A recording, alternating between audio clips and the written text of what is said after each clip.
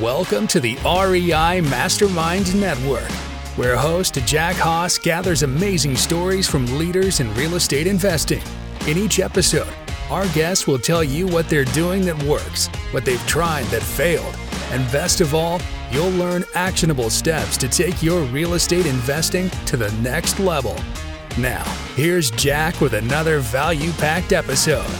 We have Mark McGuire with us here today. Mark, I appreciate your time. So everybody can follow along and see what you and your team are up to. I'm going to send them over to your website. So head over to hfirecapital.com. And if you do a Google search, this stands for hearthfirecapital.com. So I appreciate it, Mark. And we're going to be talking about quite a bit of stuff because everything from you starting in a music career, getting into real estate, then real estate investing, but now you're talking about syndications and storage units and everything under the sun. So I appreciate your time here today. I'm excited to be here, Jack. Pumped. So, well, I just because I'm a bit of a nerd, a bit of a music nerd, you probably see some of the headphones in the background. I have to ask, like, music career, what was the story there? Because I even know that you signed a contract even at one point. Yeah, so the story there was I played drums in school as a kid and then went from playing drums to, playing in jazz band. It went from, traditional concert orchestral bands to then jazz band. I enjoyed playing drum set, took lessons there, and kind of met one of the guys that was in the band at school, and he was playing a show at local university, Temple University at the time. He's like, "Hey, do you want to come and play drums for this show? We need a drummer." And it kind of evolved from there. And I was like a junior in high school or so. And, we just kept playing, and I thought they had some talent. I thought he had an ear, if you will, for songwriting and melody.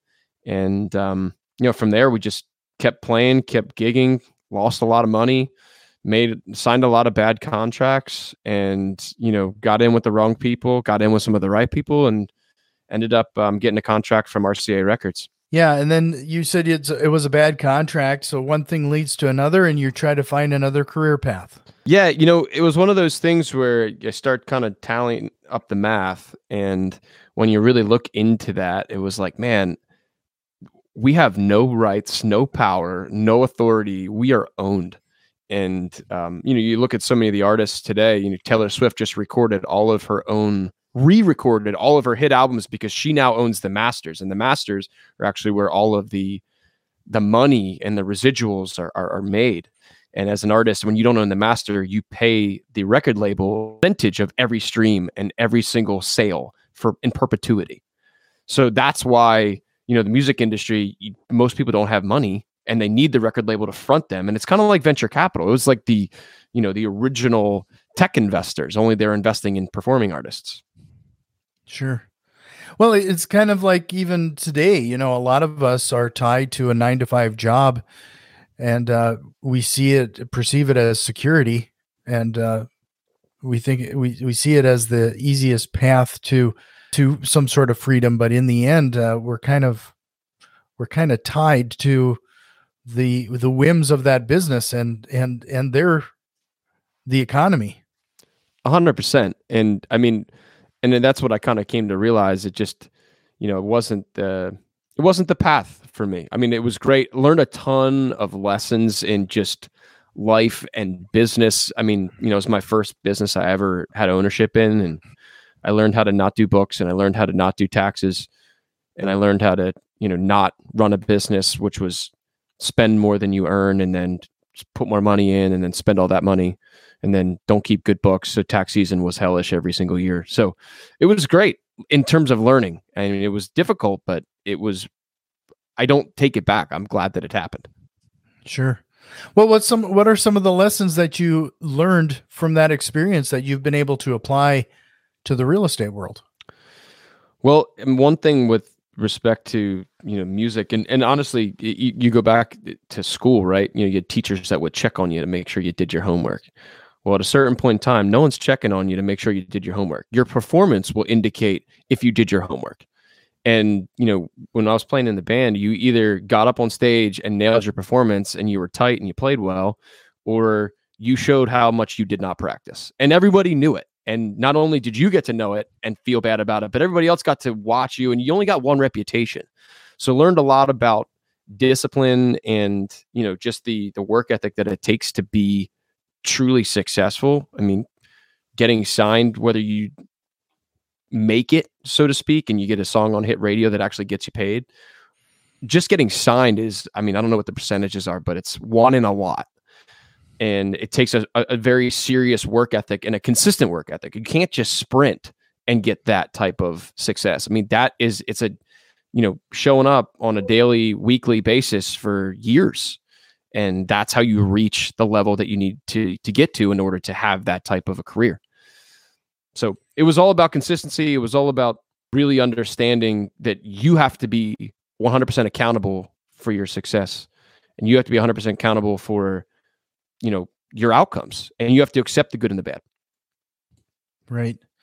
I would imagine that with that type of mentality, though, once you made the decision to get into real estate, you probably started to put in a equivalent amount of time or effort, and that just eventually led you to run ragged and have to build a team? Yeah. So it's interesting you're exactly right. I took the work ethic and the discipline and the business principles from that experience and just pivoted and just said, okay, I'm going to attack a new business vertical, which instead of it being music, it became real estate, and it was residential real estate sales at the time.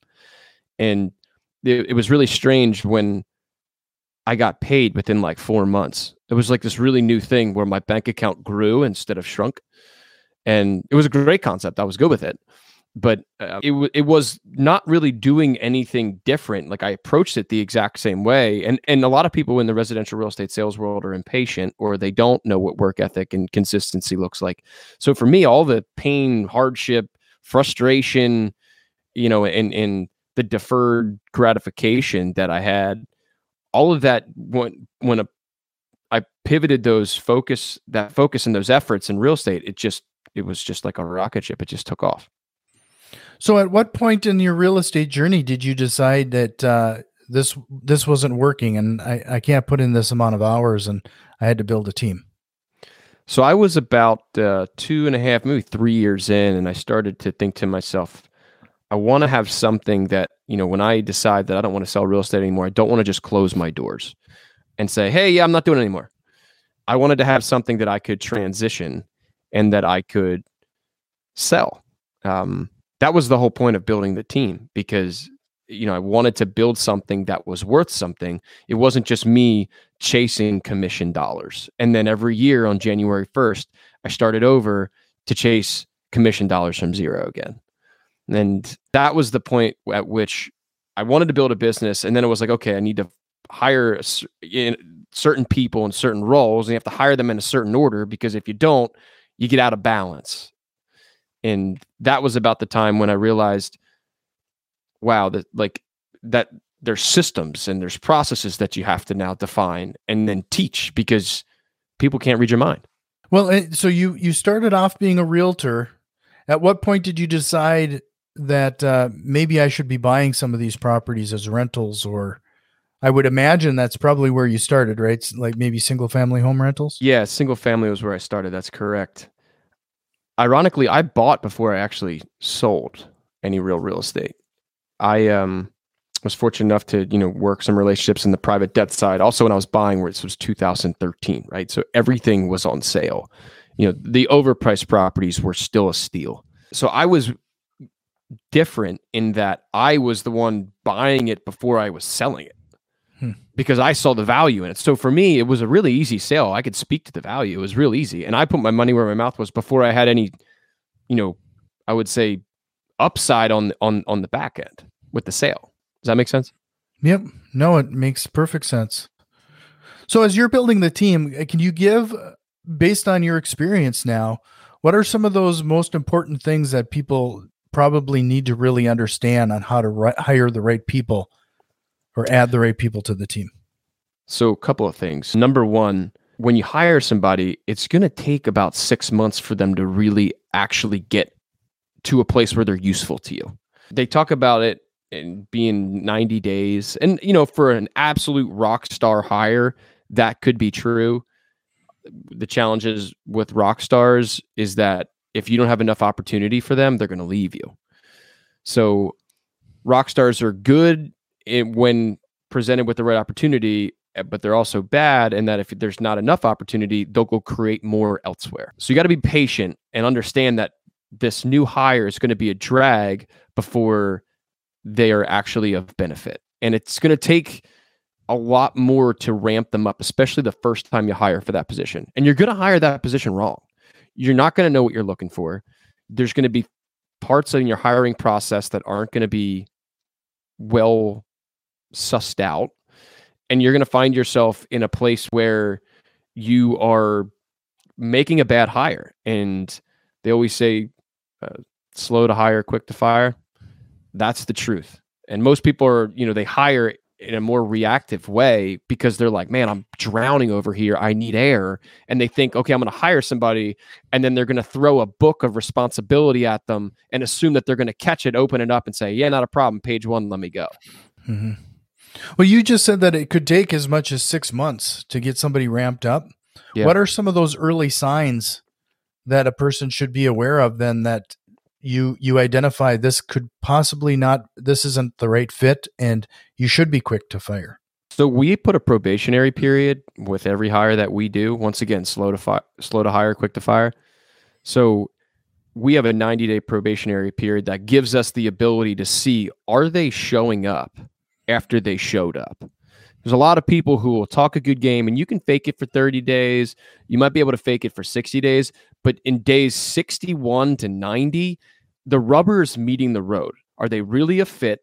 Are they still showing up and doing the work with a smile on their face, or are there cracks in the armor?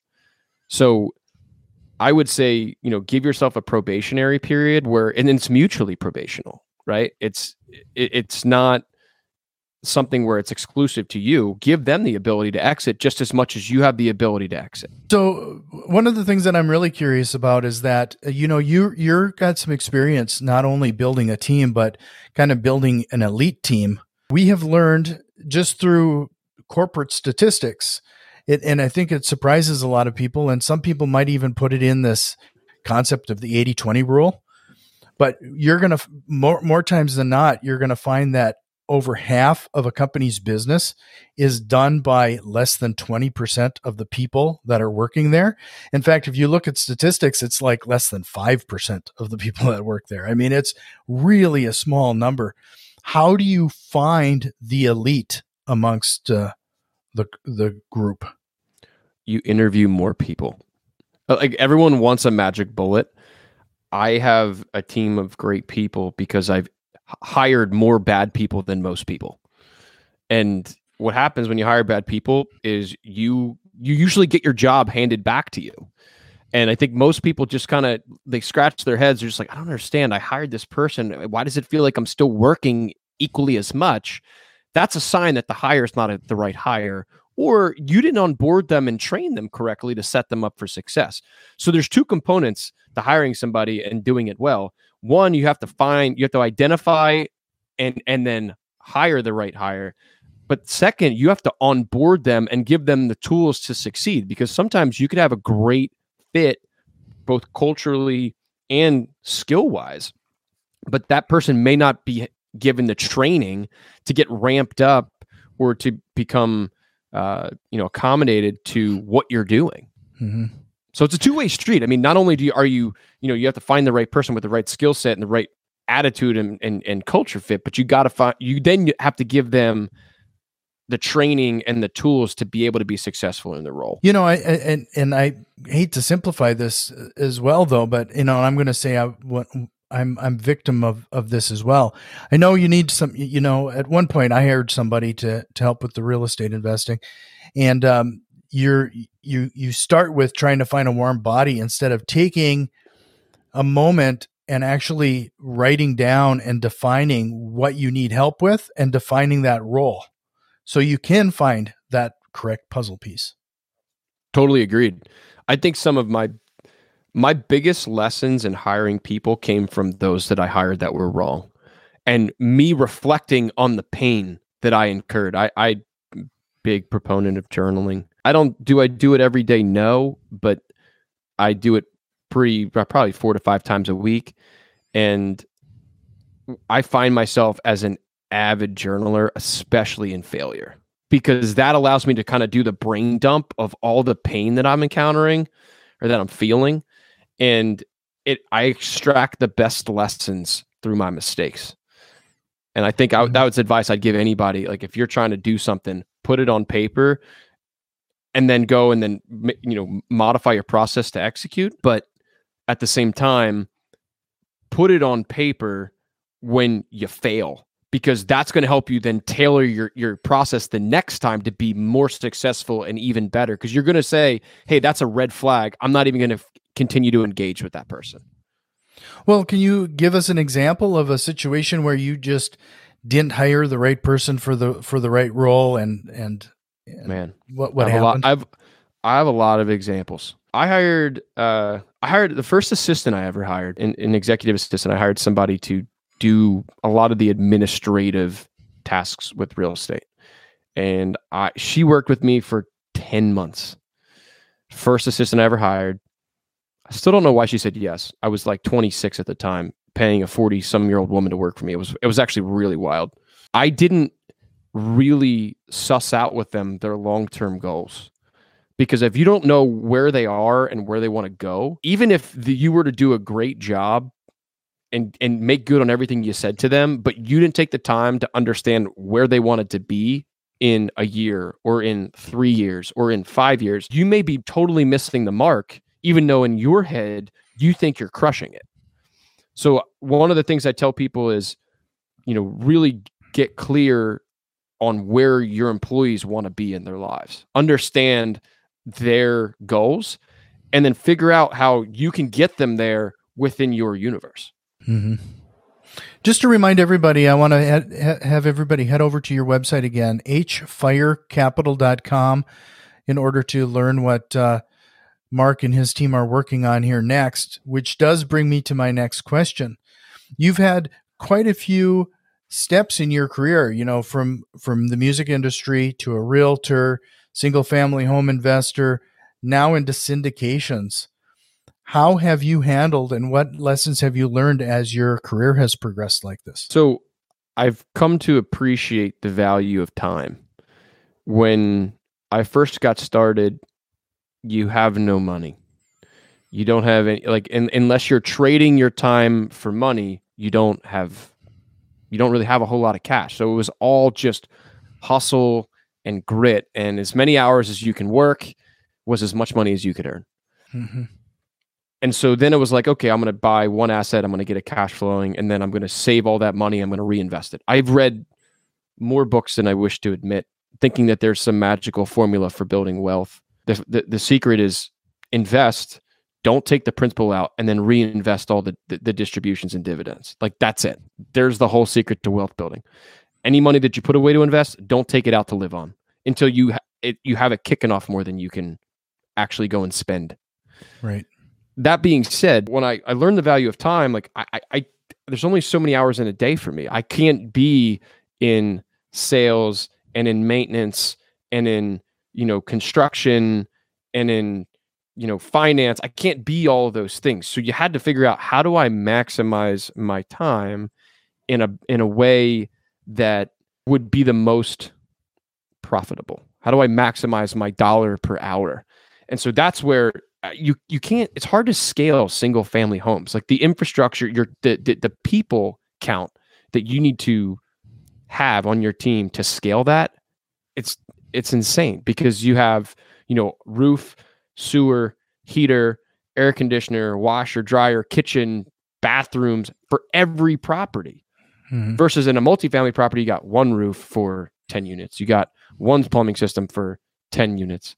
So it's less to maintain. We get better economies of scale. That's where I ran out of time to find my own deals, because at a certain point, there was only so many deals that you could execute in a period of time. And I wanted my money to continue to be accountable for earning as much as it responsibly could when you adjust it for the risk.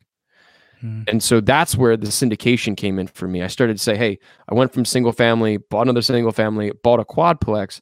And then I was like, man, I have so much responsibility on my day-to-day basis. Plus I have all these rentals. I can't take that many more rentals on.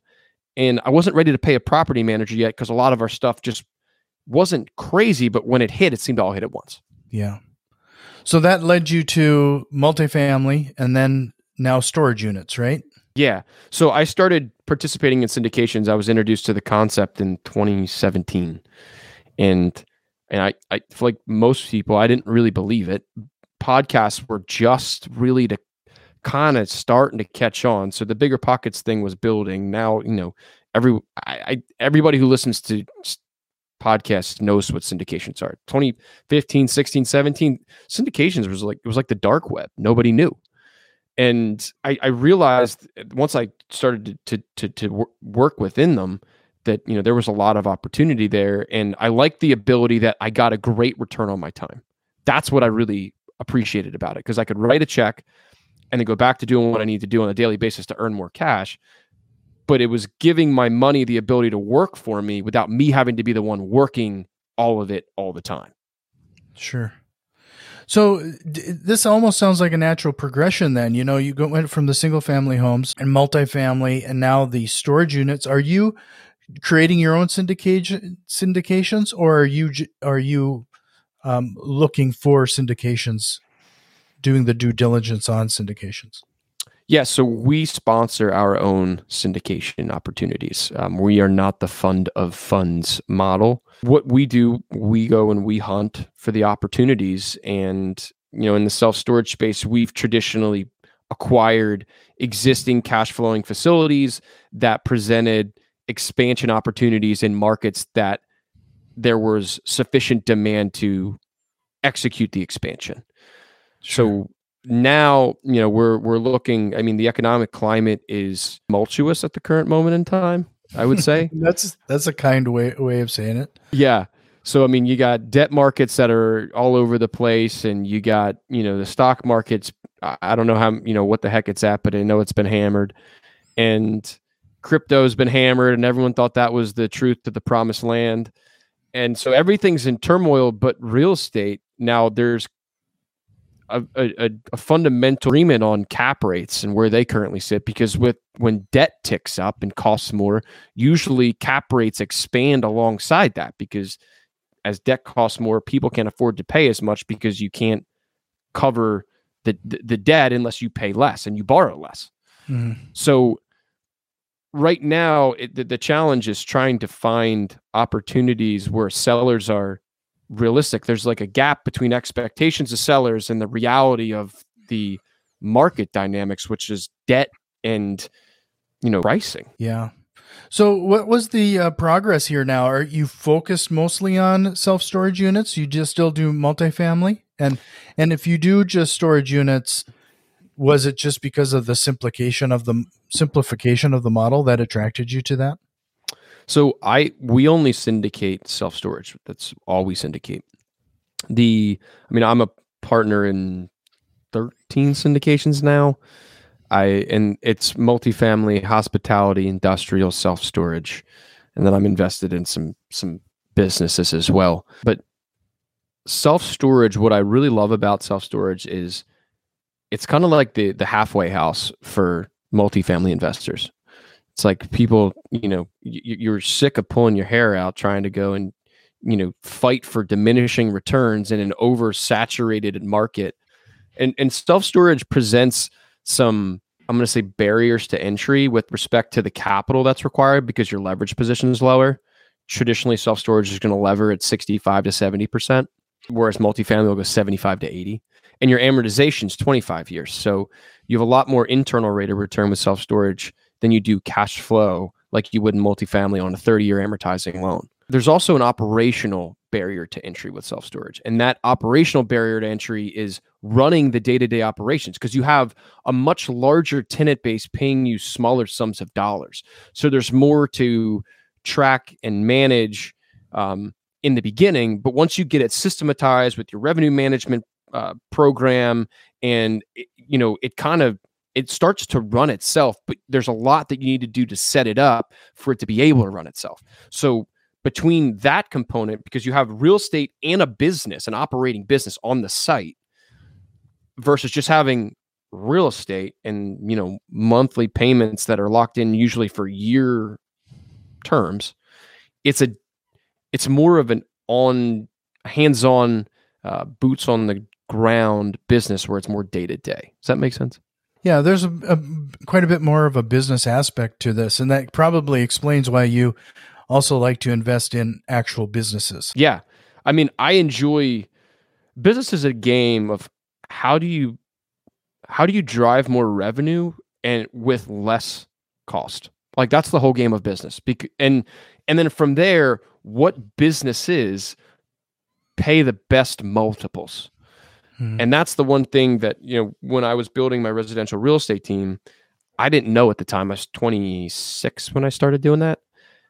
The concept of EBITDA, which is, basically a multiple of the earnings of your business. Mm-hmm. You want to find a business that pays a high multiple on EBITDA. So when people talk about, and EBITDA is earnings before interest, taxes, deductions, and amortization. So that's and in real estate, EBITDA is the real estate equivalent is net operating income, or NOI. And when you're looking at businesses, it's like, how do you find what businesses will pay a 7 or a 10 times EBITDA instead of residential real estate sales team that's going to pay like 1?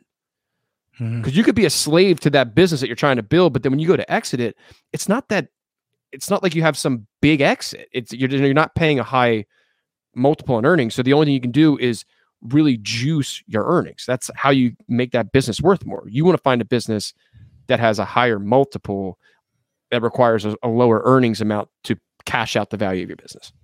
Sure. So, well, if you don't mind me asking, how are you sourcing the storage units you're syndicating? Yeah. So we have a multi-pronged approach. We have a couple of different partners. I mean, self-storage has traditionally been sourced by brokers, actually. One thing that I didn't realize coming from the multifamily space is how much of the inventory is controlled by a very select few of the brokerage groups. I mean, there's probably 5 or 6 brokerage groups that do almost all of the brokerage in the entire country. Versus multifamily, there's 5 or 6 in your township, let alone your county, let alone your, region. Mm-hmm. Multifamily just has a lot more brokerage contacts because there's just more supply of that asset class than there is in self-storage. So brokerage has been the tried and true. What we're also doing is off-market direct to seller outreach. And that has varying success rates depending upon the facility type and size, depending upon the complexity of the ownership group. Some may be open to it. Others will say, hey, I want to maximize sale volume and I'm only going out to market through a broker. Like, great that you want to offer me this, but I don't care. Mm-hmm. That being said, we also look at development. And that's, one of the newer aspects of what we're up to now is looking at development because right now the cost to acquire existing square footage is getting to the point where it doesn't make sense to buy. It's getting to the point where you're actually better to build than you are to buy, but then you got to change up where you're looking because you have to have certain market dynamics to support the rent per square foot needed to justify the construction. And I'm sure that has to do with the population in that area and how, do you find like certain parts of like a city are better than others? Yeah. So, it really kind of comes down to a couple of things. We look at median income as one. I mean, we don't want to, in a traditional existing criteria, we'd be looking at median income of 55 to 60,000 minimum in an area where we're going to acquire. We also want certain traffic counts. Self-storage is very hyper local and it's a very convenience based service. So people may not rent from you as they drive past, but they see your facility. And then when the time comes, they're like, oh yeah, I drive past this all the time. I'll go there. There's very much, it occupies mind share. And a good location is something that just with self-storage will withstand the test of time. So we'll look at certain traffic counts.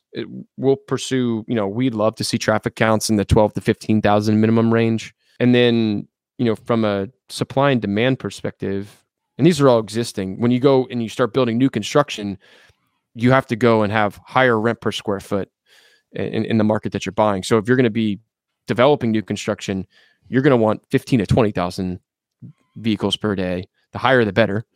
And then you're going to want, certain market rate per square foot. So on a market rate per square foot in development, you're going to want probably 16 per foot minimum. If you're in a market that only supports $12 a foot on your rent, your annualized rent, that's going to be tough to build at a price that makes any sense unless your land basis is, meaning the price you paid for your land, is super low. So, well, I only have a couple more questions for you here then.